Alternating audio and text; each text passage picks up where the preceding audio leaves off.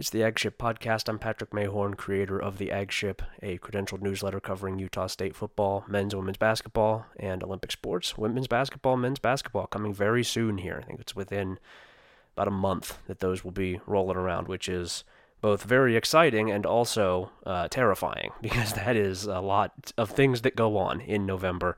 We're going to cover all of it. I'm joined, as always, by co-host Parker Ballantyne. Parker, how's it going, man?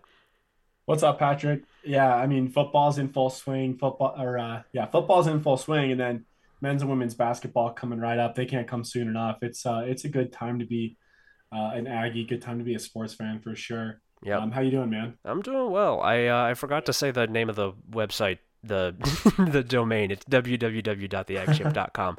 If you'd like to subscribe at the $6 or $10 tier, go on over there. If you have not already, you will get written a whole bunch of stuff.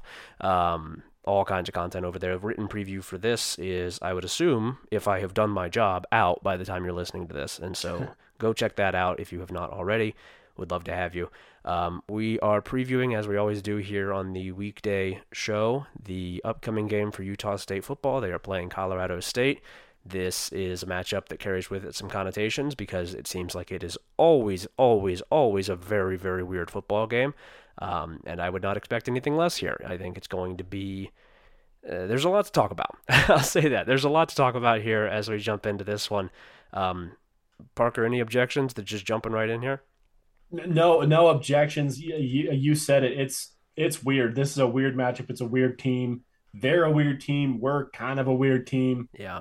If I was a betting man, I would sit this week out. Yeah. There's If I was a betting man, I would. that could happen. Yeah, if I was a betting man, I would look at this. I would take one look at this, and I would run in the other direction. I would not. Yeah, no, thank you. No, thank you. There's no way to know. We're gonna do our best, but there's no way to know what's gonna happen in this game. That's been true when these two teams meet for the past at least half decade. Yeah. Let's run through those while we're on the topic. Let's just run through some of these games. Aggie fans are going to recognize at least kind of the gist of some of these, if not the details. Going back to 2018 is the paramount just weird game. It's the infamous what the hell just happened game, the famous call by that call by Scotty G with the illegal touching. Colorado State throws a Hail Mary pass to win the game. Their receiver stepped out of bounds illegally, came back in and caught the ball, so it was called back. Yeah. 2019, I think, was pretty straightforward. Utah State won. If I remember right, it was back home, and it was really cold and snowy, I think. So, I mean, probably miserable for the Rams players to have to come to Logan in the snow and get beat. 2020 is right up there with the 2018 season game, at least in just pure chaos.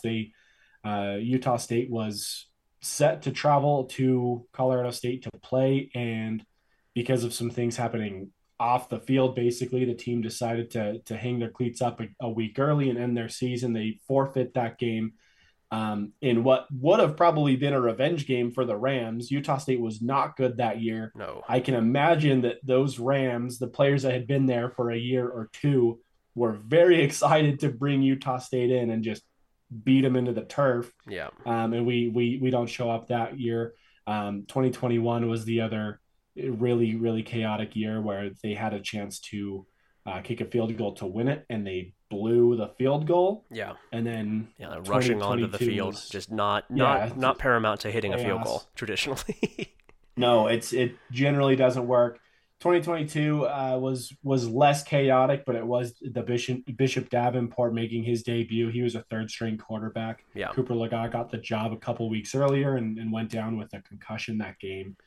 So kind of a frustrating loss. Do you have any other notes on kind of those 5 games? I mean, it's been a roller coaster, but it's been like very lopsided. Utah State 4-0 really, and then the one 4-1, I guess, with the forfeit in 2019. It's been a lopsided matchup, but probably should not have been over the years. It's been chaos. These teams, it's wild. Yeah, it's been lopsided in the final result, the win-loss record, but everything about it other than that has been, it's very competitive. It's always competitive. It always comes down seemingly to the last couple plays or the last play. I of course saw the 2022 game up close in person. in Colorado State's new stadium, which everyone seems to be very taken by. I don't really understand all of the hype around it, other than just like I've not been in the old one, and it must have been a dump or something, because the new one is Well, just it's like an NFL stadium and there's nobody in it. And it's not really. It's yeah, like I could it's see. better than Snapdragon, right? I Yeah, mean, yeah. It's like that, I could see how this would be cool if you had fans here, but you don't, and you're, you're not going to. yeah, They're all at the various bars that are all stationed right around the stadium. They're not really a reason to be here in the cold. It was a really bad football game from what I remember. It was not super compelling. There were some special teams errors. There were some very bad penalties that ultimately impacted that game, and Utah State's able to get the win. I would assume that this iteration is going to be a more watchable version than that was. I think that these yeah, teams have both improved their status offensively. Colorado State especially is up almost 20 points per game compared to last season. They're up to almost 33 points per game this year from like 13.2 or something last year. Utah State, obviously, I think the offense still has some kinks to iron out, but has been better, has scored more, has been more successful against good teams. Even if McKay Hillstead can't play, which I am operating under that assumption. I'm operating under the assumption, we're going to talk about Utah State's passing attack in a little bit, but I am operating under the assumption that McKay Hillstead is not going to play in this game because he suffered a concussion on Saturday, and that is a really, really quick turnaround. I think it's probably going to be Cooper yeah, Legas here. Um, yeah, yeah. so we'll talk about that in a little bit, but I do think this is going to be fun. I'm trying to choose my words carefully here. I don't know if it's going to be good. I think it's going to be fun. I think it's going to be It'll be fun. entertaining. It usually is when these two teams play. It's an important game for both teams, looking to get on the board with a win in conference play. Colorado State had the classic week 2 bye week and will play 11 consecutive games to close out the season. This is the fourth, I think, of those games. They lost to Yeah, Colorado, beat Middle Tennessee State, and beat Utah Tech last week. Utah State, of course, has played Air Force, lost to Air Force, looking for the first conference win as both of these teams get fully into league play. It's a quiet week otherwise in the Mountain West with some teams on bye. I think it'll be fun. I don't know that this is going to be like the greatest football game you've ever seen. I don't know that the quality is going to be quite there. These are both teams that are working through some inconsistency that comes with being new teams. These are teams that have a lot of new faces, a lot of new players, a lot of transfers. But I do think that there is a lot of talent on the field, and that is usually enough if your quarterbacks can stay healthy and upright to make for a compelling watch, even if it's not, something that you would maybe cite as an example for like what football should look like. yeah. This has all the makings in my mind of just being a really, really fun game. Just for all the reasons you mentioned, I would even add to that. It is homecoming week for Utah State, so that always adds a little bit of just like Yeah, if you're into college sports, like homecoming matters. If you don't care, you don't care. But I think there is a special energy on campus this week. So that adds a lot of just entertainment value if you're in the venue, and I think that adds some electricity to this matchup. And then even just going back to the last five matchups, I mean, Colorado State has to hate us, right? Like, there's yeah, no way they like losing to us. yeah, They should have won in 2018. They or easily could have at least. They easily could have won in 2021, and they almost certainly would have won in 2019. But instead of rolling into this with 3 wins in 5 years, they haven't beat us on the field once. They've got to be really fired up. They have to hate us. It's our homecoming week. It has it has all the makings of a very entertaining football game, even if yeah, it's not the best product. Two highly polished teams. There's tons of talent, and lots of emotion. So yeah. it'll be a really fun one as they both look for that first conference win, getting into the season. Yeah, I think I'll be. You know what? I'll take a wild guess here. I think if you are listening to the what is it, Game 6 preview for this Utah State team as a Utah State fan, you know it's probably not going to be the highest quality football in the world. I Yeah, think you've yeah. probably made your peace with that at this point. You've seen enough, yeah. That it's going to be a little bit weird.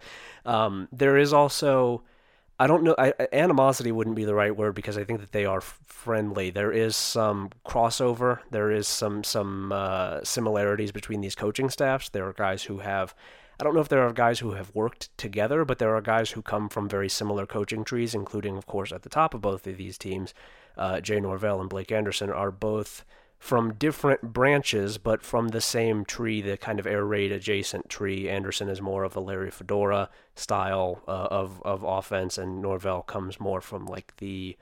I don't know that he actually worked under Mike Leach, but he worked at Oklahoma and has some. There's a lot of ties. Obviously, Matt Mumme, the offensive coordinator, is like royalty in that tree. He's the son of Hal Mumme, who's like the guy who invented the air raid. There's a lot of crossover. There are a lot of connections between these staffs, a lot of familiarity, and that that can also make things for that can also make for an interesting matchup because these two teams do a lot of the same things. They have a very similar approach to both building a roster and to what they do on the football field. Yeah, they do, and it's gonna be, um, like we've said, it's gonna be kind of chaotic on the field, but you could see really just a high scoring game with the way that both of these offenses want to play. They like to put the ball in the air. They like a lot of yards. They like to score a lot. And we'll get into the details later, but both defenses are, um, you Involved. know, Both defenses will be yeah, playing in this football game. yes.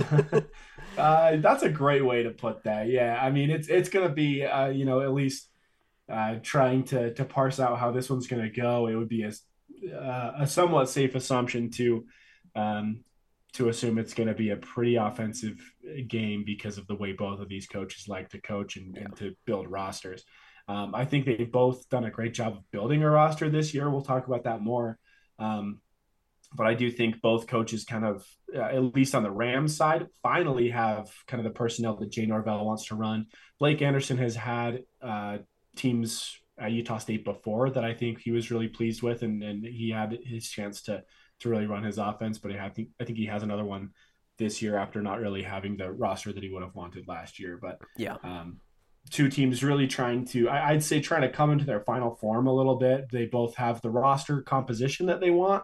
I don't think either team has seen the results yet that they want on the field, and both are going to be fighting pretty hard for that. Yeah. You mentioned Colorado State's stretch beyond this. It's a brutal stretch. Let me pull it up actually real quick because it is tough. They play at Utah State and then Boise State, at UNLV, Air Force, at Wyoming, and then they play San Diego State. These guys are hungry and they have to figure it out. They want to beat this Utah State team because they look up and see those games, and if they get it clicked in against Utah State, things might look a little bit better. Yeah. If they don't, it could be a disastrous 6 weeks following. So Yeah. I think both teams kind of have the roster they want to run with. They just got to figure it out, and whoever figures it out first might win this game and a lot more games to come. But I think that's both teams. I think, like you mentioned, are in a similar position. Not only the way they play, but the way they have built this roster. Yeah, and I do think that this is kind of a both teams have aspirations beyond this. But if we're talking at the just purely realistic, looking at these schedules, looking at the path that both of these teams have, this is maybe a bowl matchup here. This is maybe if you win this, your path to 6 wins is a lot clearer than if you lose it, which is not saying a ton, but both of these teams would love to win more than 6 games. They would love to not be seriously at the end of the season fighting for a bowl berth, right? They don't want the last game to be the one that gets them to 6. But you look at the schedules, you look at who they are set to play. Utah State, of course, has Fresno State at home next week. There are tough games still left on the schedule. After that, they get San Jose State on the road after the Fresno State game, and then finally a bye week, a much-needed bye week for them. Colorado State gets no such help with the bye week. That's it. They've had theirs. They are moving on. and have a lot of work to do to overcome that. With neither of these teams have a ton of strong depth. I think that there's top end talent here, but this is a really, really important game for both of these teams in trying to carve out a path to 6 wins. If you lose this one, it becomes really hard to find that path. You need to pull some upsets, and I think that you could say that for both sides. Yeah, I'd say the same thing. I've actually been thinking that same thing and trying to figure out like, if I was overthinking the importance of this game, and I don't think I am. I think it is a kind of a season, Yeah. Not quite season defining, but this could really set the precedent for either team how the next few games are going to go. And so obviously I hope to be on the winning side of that. One thing before we, let's take one more quick step back before we really dive into to what this game might look like. While we're looking at the schedule moving forward, what do you think this team, Utah State, as we do begin conference play in earnest? We had the one Air Force game, had to come back out of conference play. As we get back into that, what do you see as being the ceiling and the floor kind of for this team going forward? Because we've seen a little bit of everything. We've seen some wins, seen some losses. How could this season play out? I'm not asking you to tell me exactly how, but Yeah. how do you think it's going? But like, what do you see? How could this go? I think that you look at the schedule, and I think a lot of this is probably going to be contingent, as always, on the health of the team, which is right now not good. They have, they were down 4 starting offensive linemen for most of the UConn game. That seems to be still up in the air. Obviously, McKay Hillstead goes down in that game. Cooper Legaz is not the traditional backup quarterback, but he is not the guy who was named the starter these last couple weeks. And the defense has been banged up. They're down Pokesi Wakata at defensive tackle. And so I think that that's probably going to play a big part of it. The way that I have been looking at this schedule is that there are three or 4 games left that Utah State should win. I would include this one. I think Utah State should win this game. I don't think that the various advanced stats or like the betting stuff agrees with me on that. I think Colorado State is, we were talking about before the show, favored by 3 in this game. Yeah. But I would say this one, Nevada at home and at New Mexico are all like should be wins for Utah State, lean wins. They like something that you if you play well, you will win the game against a team that is not amazing. And then there are, I think, probably 3 hinge games at San Jose State, at San Diego State, and Boise State at home. And then there's one that I have a hard time seeing Utah State win with Fresno State at home next week. It's not impossible. Eastern Washington took those guys to overtime. I think Fresno State's probably better than it showed in that game. But that's how I've been seeing it. And so if that's the case, if you win all 6 of those, possibly winnable games, then you're talking about an 8-4 team. That would be pretty good. With the way that the season started, that would be pretty good for Utah State. I think that is still a thing that could happen. It's technically possible, but I also don't think it's that hard to see that if Utah State can become the team that it has been in the second half of all the games that it has played this season. That team goes 8-4, maybe 9-3. The second half of this team has been very good. If it's not that, if they continue to not start games well, which is just expected at this point with this team, if the injuries take hold, I think that those hinge games probably become losses, and that's 5-7. You got to get one of those hinge games to get to 6-6.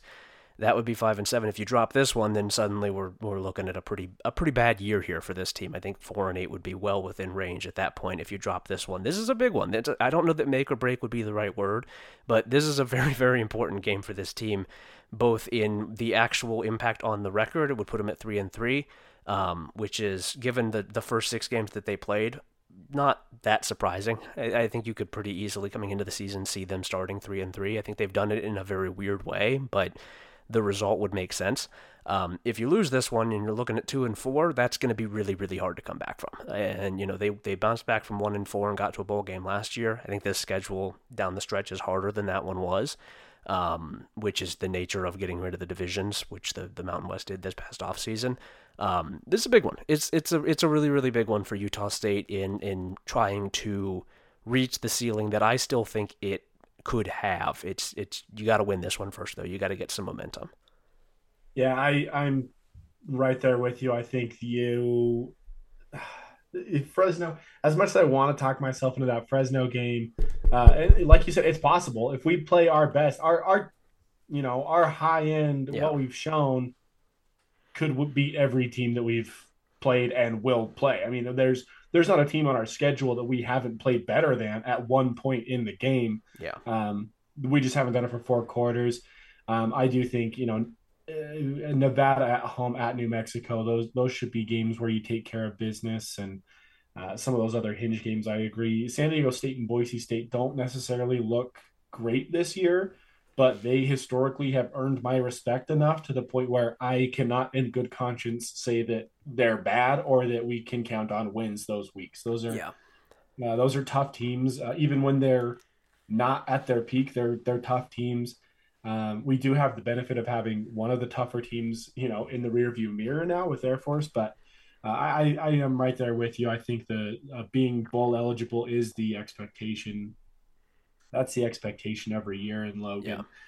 Beyond that, 8-4 would be a It would be a feat. That would be pretty it'd impressive. be a feat. It'd be great, but yeah, we talked about it more in length, I think, on the show earlier this week. The season goals are still very in place. Winning this game makes them a lot easier. Losing this game makes it a lot harder. Yeah, if Um, you lose this one, the path to competing seriously in the Mountain West is just about gone. I think it would be having two losses and contending in the conference is hard as it is. Having two losses with one of them coming against one of the I think lesser teams on your schedule, you really can't have that. You just can't. You can't do that. And I think they know that. I think that the gravity of this game is pretty well understood on both sides here. yeah, yeah, I would agree with that.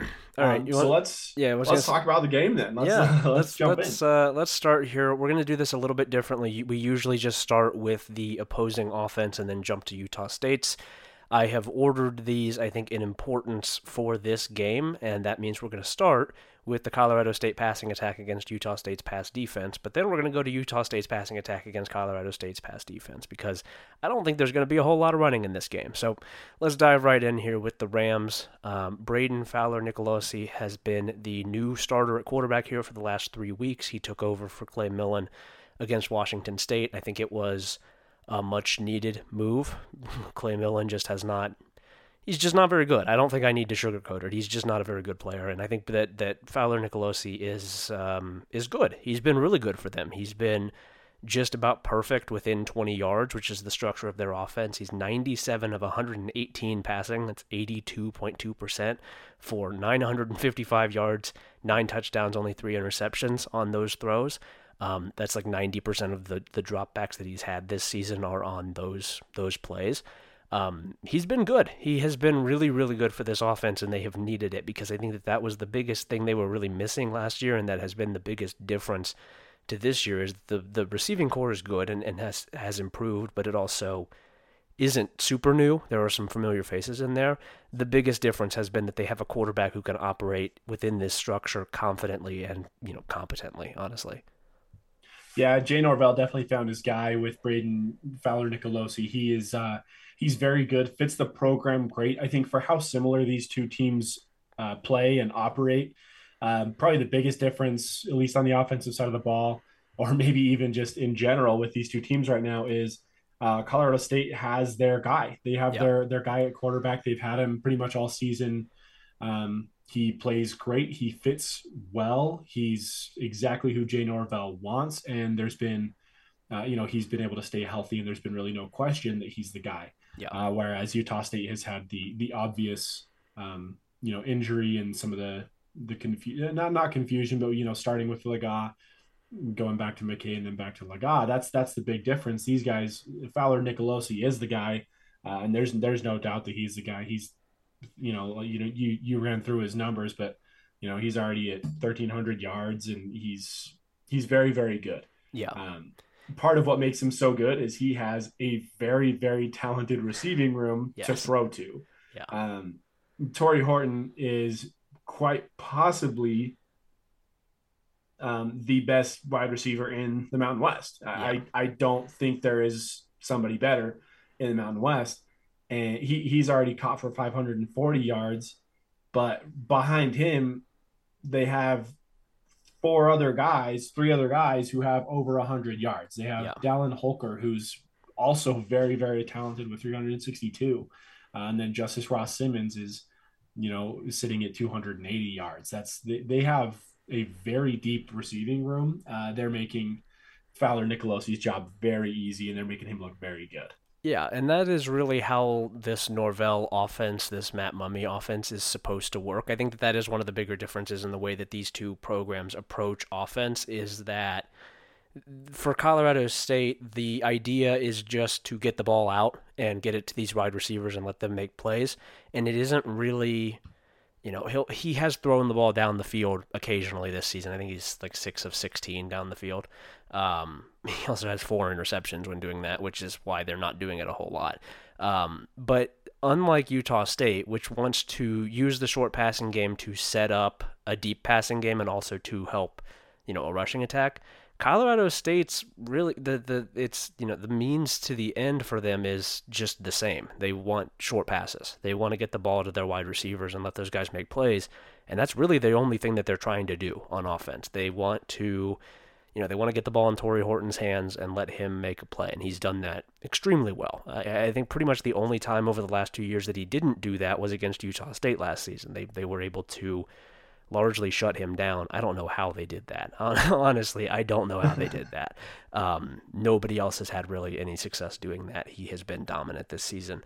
Holker, the transfer at tight end from BYU, has been excellent for them. They really needed a guy like that, and he has stepped in very, very well. Norvell has a strong history of guys who are kind of Holker is a tight end. He's a true tight end, but he has a really strong history of guys who are bigger, not quite as fast, very good possession guys who are hard to get on the ground. He had several of these at Nevada who were very important to what they do. As a number two guy, as somebody who's just consistently open and a matchup problem difficult to cover, he has been very, very, very good for them. And then you have the two other receivers, Lewis Brown, the fourth, and Justice Ross Simmons, who have not been featured as heavily, but are also involved and will get the ball. They don't really, they funnel it to Horton because he's always open, but they don't really pick and choose. It's more just who's there, who's open, who's down the field. They throw the ball a ton. They're going to throw the ball a ton in this game.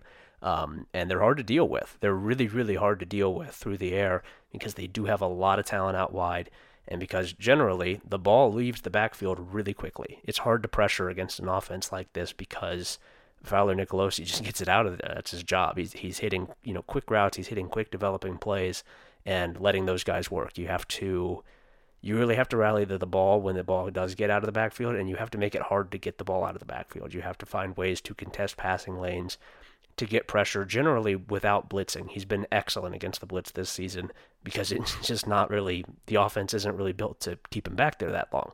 It's hard to get home against these guys, and he's been really good at it, and these receivers are excellent. Yeah, he does have. Yeah, I mentioned Dallin Holker kind of in that receiving group, but you're right. He is a tight end. He's a true tight end. But yeah, I mean, just in terms of guys that he has to throw to, Fowler Nicolosi, those four guys, Torrey Horton, obviously the wide receiver, and then Dallin Holker, the tight end. Yeah. Super, super talented dudes that are just being used just perfectly. I mean, they're being used exactly right. And to your point, getting home against these guys is tough for an average normal team. Utah State has displayed, they've been particularly bad at blitzing the quarterback and pressuring the quarterback. I don't imagine Fowler Nicolosi spending much time on the turf this week. He's going to be able to. He naturally gets the ball out.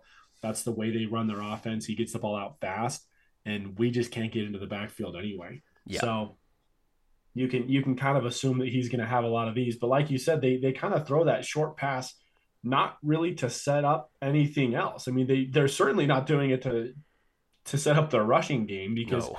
we'll talk about this later. But here's the list of guys on Colorado State who have 100 rushing yards this season. Avery Morrow. Yep. And he's hurt. That's the list. He's That hurt. is Yeah. the list, and he's not playing. So they're not throwing the ball to set up the run. Yeah. They're throwing the ball because that's what they do, and they don't even, as you mentioned, they don't even go down the field as much. So it's really, they have their system and they run it well. They run it really, really well, as you can see with some of the numbers that Fowler Nicolosi's put up, as well as those four guys catching for him. Yeah. You mentioned Justice Ross Simmons and Lewis Brown.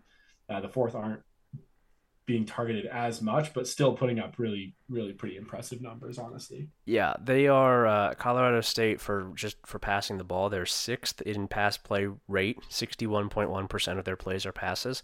They're 13th in success rate, 52.7%.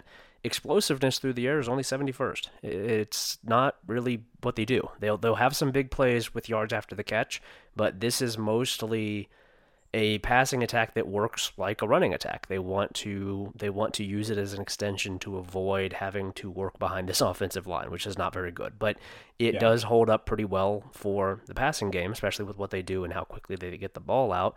And they have found, I think, pretty good success doing that. They've been able to stay out of bad passing downs for the most part.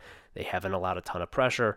The best way that you can mess with this kind of offense is by getting pressure with four, is by being able to drop seven into coverage, making it harder for a quarterback to read the defense and to throw into it, and then getting pressure on him, making so he can't just stand back there forever. And I don't think that this offensive line, which has one starter back, Jacob Gardner, who was a tackle for them last year, he's back at center. He was supposed to be a center last year, but injury moved him to guard. Other than that, it's all new. They have some guys who have played before. They have guys who have experience. Left guard Oliver Jervis has, I think, 28 career snaps, but most of them were elsewhere. Same thing with Drew Moss, the right tackle. It's an older group, but it's not. It's just not a very impressive group. They can do what they are asked to do, and they really don't do a whole lot more than that.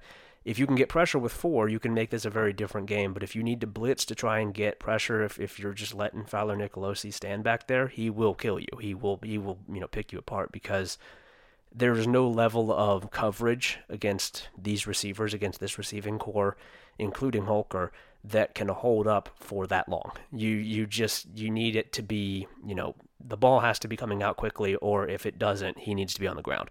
And Utah State just has not done a good job of that this season. It just has not gotten pressure with four. They really, really, really need it here. They really need to find some guys on the defensive line who can make plays, and if they can't find that, they got to figure some other things out. They have to figure out some ways to make advantages in the secondary to, bait a young quarterback into some bad decisions. I have not seen anybody other than Devin Dye and Ike Larson do that this season, and Utah State has those guys, and you can do that, but if you're not getting pressure consistently, it's going to need to be a couple interceptions. It's going to have to be some turnovers because this offense will just go right down the field on you if you don't have a way to answer it consistently, and I don't know that Utah State really does. Yeah, the way this team plays, Colorado State, and this is gonna sound weird, but it's almost like Air Force, but with the passing, with the passing game. Air Force, what they do is they just run the ball 5 yards, run the ball 5 yards, and it's boring and it's monotonous, but it works so well because they're never getting negative yardage. They're always just consistently getting 5 yards. They're not relying on explosive plays. These guys are really the same way, but in the air. Horton is averaging 12 yards per catch. Holker, 13.9. Ross Simmons, 15.5. Brown, 12.1. Like they just average 12 yards. That's just what they do every play, which that's a lot, and so the only way to stop that, as you mentioned, is getting into the backfield, which we have had a hard time doing, to say the least. Yeah. Or to really, really mess with them and with our secondary. And I do think there's an opportunity there for your Devin Dyes and your Ike Larsons to really be a headache for Fowler Nicolosi. But you're going to have to do something to give him a different look, give him bait him, as you said, into making mistakes, and to do it more than once. You're not going to be able to pick this guy off once and think that's enough, because uh, they just are so consistent. They move the ball so well. Yeah. And you can't really rely on our offensive line, at least based on what we've seen. If they're able to get into the backfield, it does change things a little bit. But at this point, I think you're more relying on guys like Ike Larson and Devin Dye. Yeah. There's worse dudes to depend on. If you go into a game thinking, oh, this game depends on Ike Larson and Devin Dye, that's generally not a bad thing. But this is a quarterback that can really pick your defense apart. Yeah, and receivers who are more than happy to let him do it. Yeah. All right, moving here to the other passing attack in this game, the Utah State passing attack against Colorado State's pass defense. Colorado State's it looks largely the same here in the secondary and up front. They lost a couple guys from both units. They lost both of their starting linebackers, which has been pretty impactful this season. I think more so for the run defense than the pass defense for obvious reasons, but we'll talk about that as well. But the safety core is the same as it has been. Henry Blackburn, Aiden Hector, and Jack Howell. Those three were the starters last year. They're the starters this year. They're good. I think it's firmly a good group. I don't think any of the three are tremendous. They're good. They are solid players. They make good tackles. They're consistently good as tacklers, and they're able to kind of not rein in big plays wouldn't be the right word, because they have surrendered some big plays still, but they are able to rally to the ball, and they don't really make a ton of mistakes at the point of contact, which has been important for them, especially because the one place where there really is new here in this secondary is at the second cornerback spot.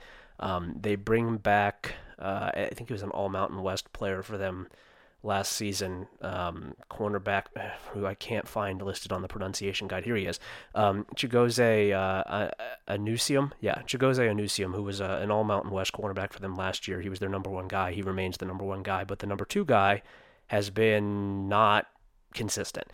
Ron Hardage, who was a Oregon State transfer, was there briefly. I think he's still listed as the starter on the depth chart. He's not been very good. North Dakota State transfer Dom Jones has also tried a little bit. He's not been very good. And true freshman TJ Crandall has tried there a little bit, and he's not been very good. That second cornerback spot has been an issue for them, and they've not gotten a ton of help underneath from the new linebackers. Those guys, Justin Sanchez and Chase Wilson, I think could grow into their roles a little bit. Wilson's been here for a while. They have some experience in that room, but they haven't gotten a lot of help underneath, and the cornerbacks they've struggled. They've definitely struggled in that number two spot. And if you have, an offense with several weapons, as Utah State does on the outside, I think that there is room to work against this secondary, against, somebody like Hector at nickel. The speed of this secondary is not great, and I think that Utah State has an advantage there, and that's really that's the advantage for Utah State in basically every game that it plays, is the speed that it has on the perimeter. Yeah, that is the advantage that Utah State carries with them pretty much game in, game out. No different this time. I mean, they have, you mentioned the weakness at that second cornerback spot. Well, luckily we have some depth at the receiving spot. We saw it firsthand last week with Jalen Royals. If you have to decide who are you going to stop, Terrell Vaughn or Jalen Royals, that's a tough decision to make, because the other one's going to go off. Yeah. Add to the mix, Micah Davis, Colby Bowman, even Otto Tia, who we haven't seen as much as I think either of us thought. But I'll say Brock Lane as well. Brock Lane's been pretty good from tight end this season, and he is somebody who you do have to worry about, because if you are, as UConn did consistently, if you are selling out to try to take away the downfield pass, if you're playing off coverage, if you're dropping into a pretty deep zone and forcing Utah State to beat you underneath, Cooper Legal was willing to do that against UConn, and he did it quite a bit. I went through for the film review yesterday, the film review story, and watched all of his dropbacks against UConn again, and quite a bit of it was just like, UConn is daring him to beat them underneath and get the ball out quickly, and he did it pretty much every single time. He was very, very good at that, and that's not, an extraordinary performance, but if he is capable of doing that, if the timing is right, you really can't do that. You really can't sell out to try and take away the downfield passing game, because Utah State will just gladly, dink and dunk its way down the field, and Brock Lane is a big part of that. Yeah, no, he is, and to your point, like I think this game, or at least on this side of the ball for Utah State, does come down to what Cooper Legas is able and ready to do. I'm really not worried about our receivers. I think we have the depth at the receiving core. Like, okay, go ahead and stop Vaughn. That's fine. Like Jalen Royals will have another game like last week. If you want to stop Royals, like Terrell Vaughn will get back engaged, like he wasn't at all against UConn. Yeah. What it's going to come down to is Cooper Legas going to be the Cooper Legas that we need him to be, or is he going to be kind of back to the lower version of himself that we've seen at times, the version of himself that got himself benched? Is he going to be fidgety and indecisive? That could be an issue, because this Colorado State team will, they're good enough to make him pay for that. Yeah, they get good pressure too. They do. The defensive line is not. I don't think it's like loaded across the board. They have some guys on this line at tackle who are decent. I think Cam Baratow is fine for them. Grady Kelly has been pretty good. James Mitchell's been pretty good off the bench. I think that's a pretty good top three for defensive tackles.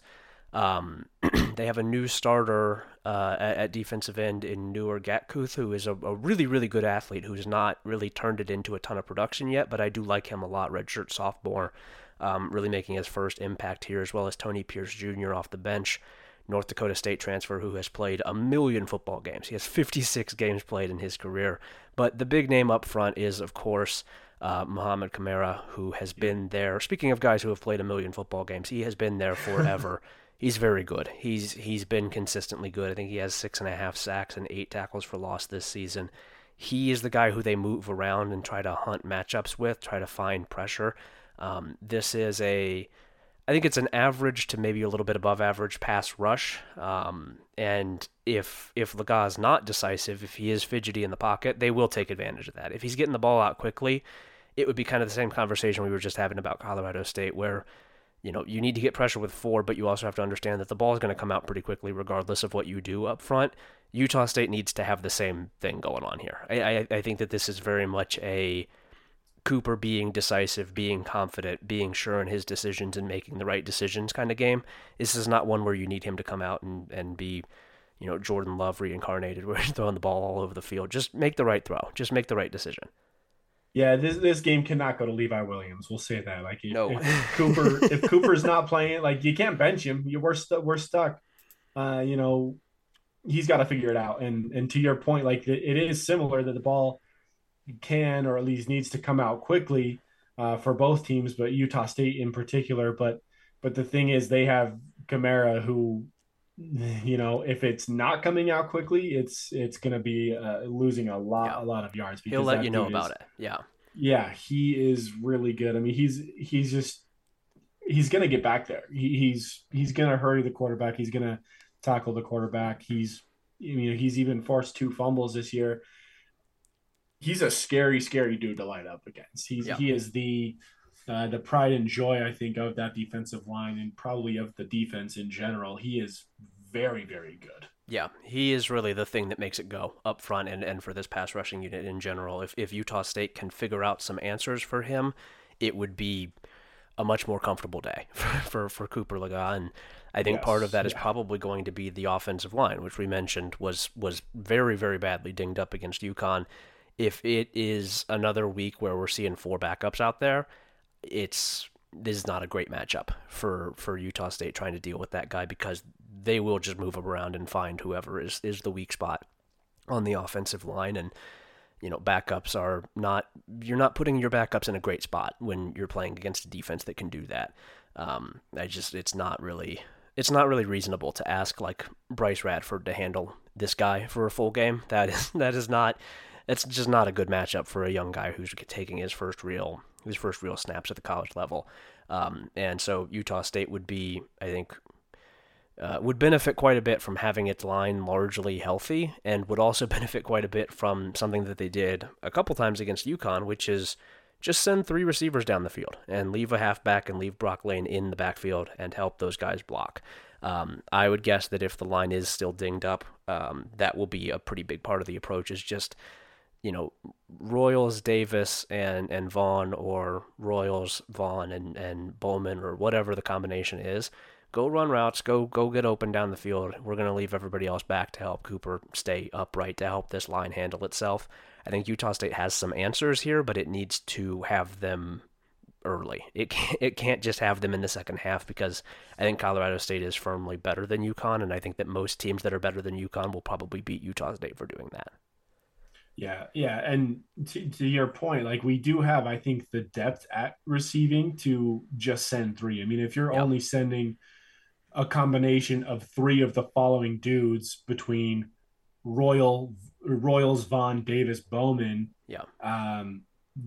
that's fine. Like, those are 3 very formidable guys. They're, each capable of being probably the number 1 receiver on a team of a high caliber G5 team.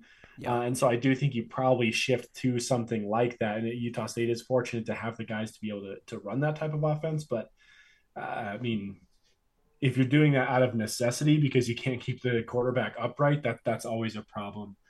Even if it does seem to work out only sending 3 guys down the field, it could be a problem. Yeah. All right, moving to the other part of the Utah State offense here, the rushing attack against the Colorado State run defense. This is a matchup that honestly I don't have a ton to say about. I think that Utah State should be able to find some things that work on the ground here. Colorado State's run defense has been okay. I think probably a little bit below average.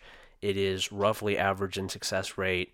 Doesn't give up a ton of explosives, but has given up some. All of the line stats are right around average.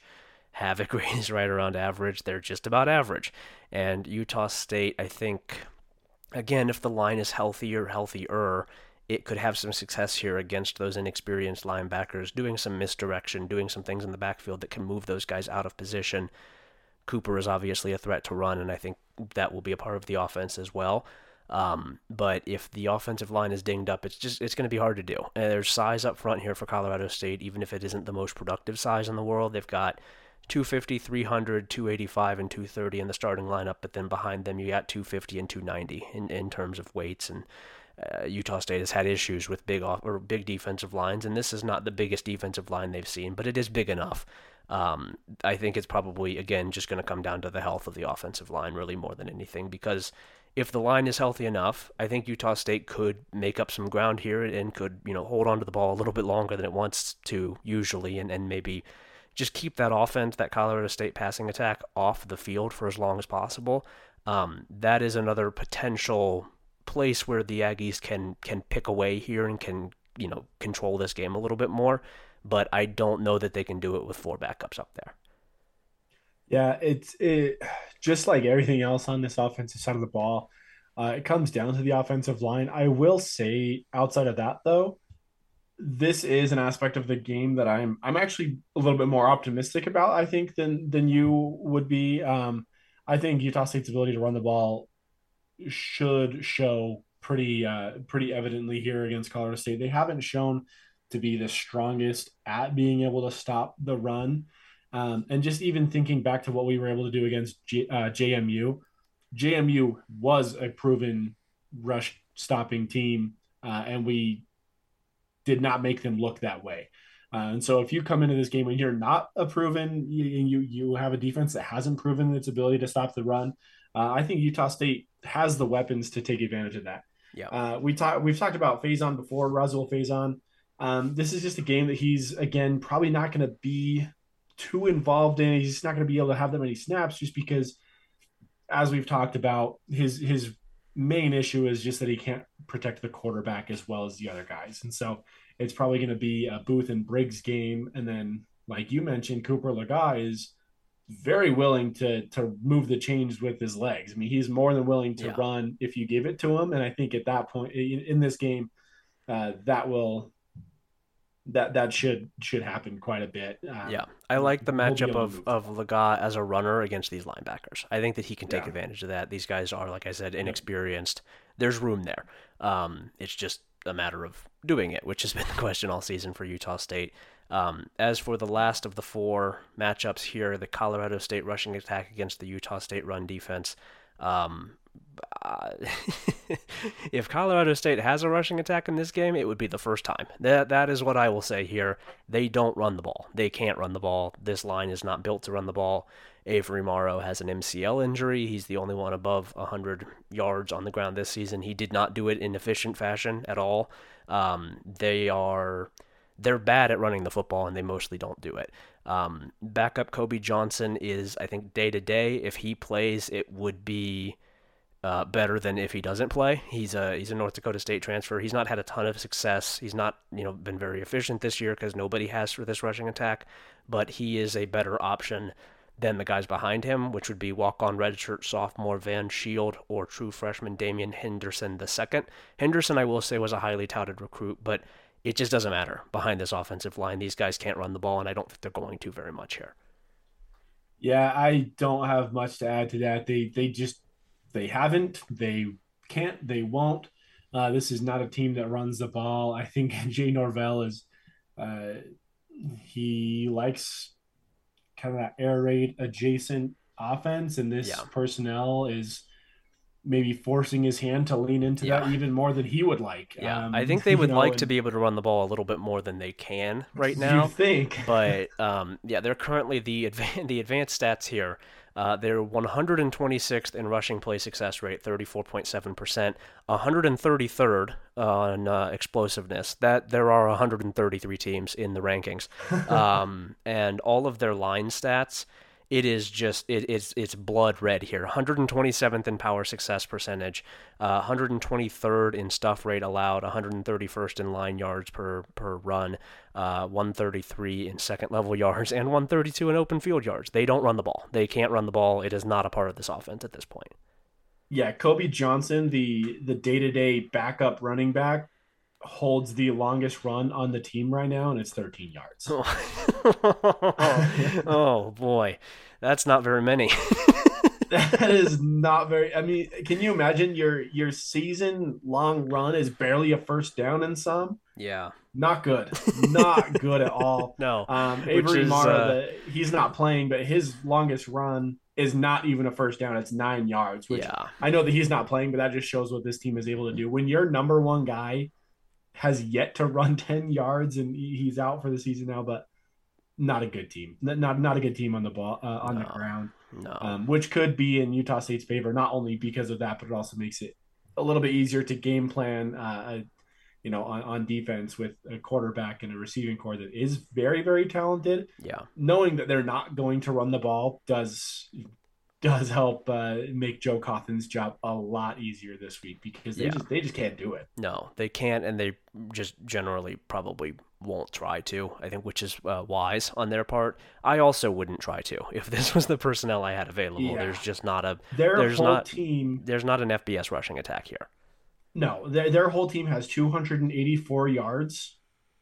Devon Booth has 254. Devon Booth alone has 30 yards less than their whole team.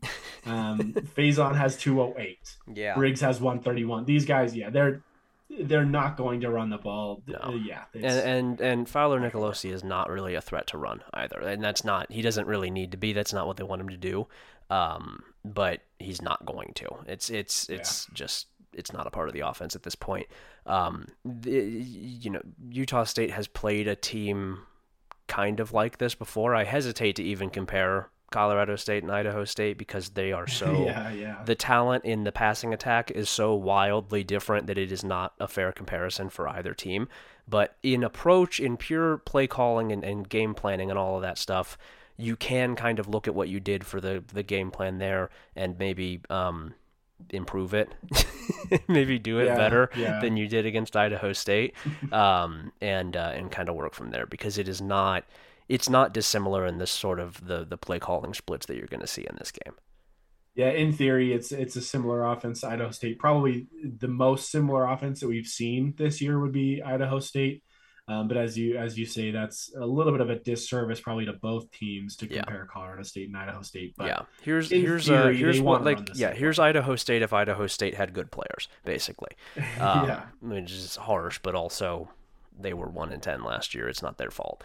Yeah, their FCS were this is Yeah. if Idaho State was in the Mountain West, I mean this is what they would do. This is Yep. what they would look like. Yeah. Yep.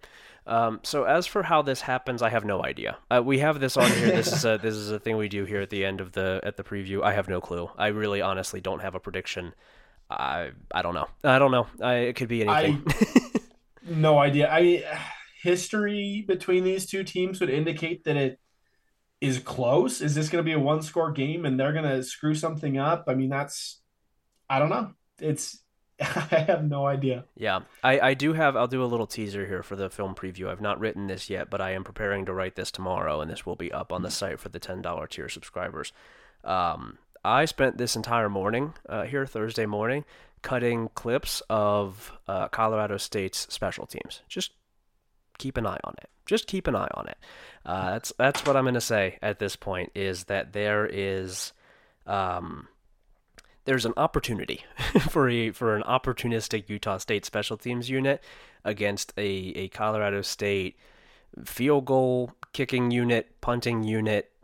The kickoff return is pretty good. The punt return is pretty good, but there's some room for Utah State to maybe make a play that changes the game on special teams, and we've seen that happen like 4 times in the last 4 games between these two teams. And so just something to keep in the back of your mind, that special teams could end up playing a pretty big role in determining this game. And I would say that pretty clearly favors Utah State in a game that is filled with sort of muddy matchups that you can't really get a great feel for. The special teams is in Utah State's favor. Yeah, that is true. That's probably been true in probably a few of the games Utah State has played. That'll be true in a few more.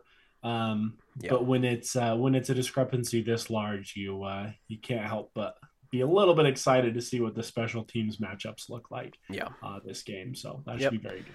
All right, let's talk about the other 2 games in the Mountain West here real quick, and then we will get out of here. Fresno State at Wyoming and San Jose State at Boise State are the only other 2 games in the conference. Although the other teams, I believe, are on bye weeks. I would assume they're on bye weeks. They're not listed on the schedule, and I don't think they play.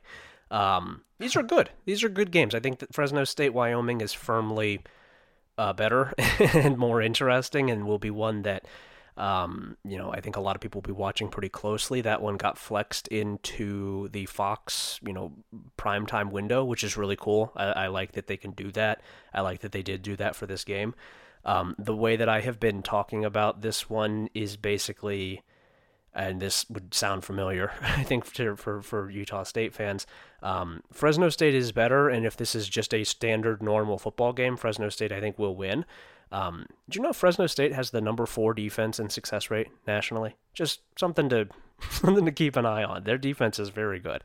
It's not just the Tedford offense, but if it's not a standard football game because it's being played at night in Laramie against Wyoming, which never ever plays a standard football game, I think Wyoming could make this a mess and could maybe win it because of that. Could pull off an upset because of that. They're very, very good at making games stupid and messy, and getting this at home at night does make me wonder if the wind is going to be whipping in Laramie and Fresno State's going to have a hard night because it's a place that everybody has a hard night. Yeah. Yeah. Like you said, I couldn't say it any better myself. Utah State fans are getting probably frustrated and annoyed with our inability to just play a normal football game. Mm-hmm. Man, Wyoming's been dealing with this since like 2014 on purpose. They love to do it. They don't want it to be a normal football game. They want it to be as slow as possible, and they want to run for 3 yards on every play, and that's the only thing they have any interest in. It's probably a good thing that Utah State and Wyoming don't play this year, because it would be they would reach the singularity. It would be the dumbest football game we see. No, thank you. It would put Utah State, Colorado State up for its money. That game is weird. That Utah State, Wyoming would be absurd.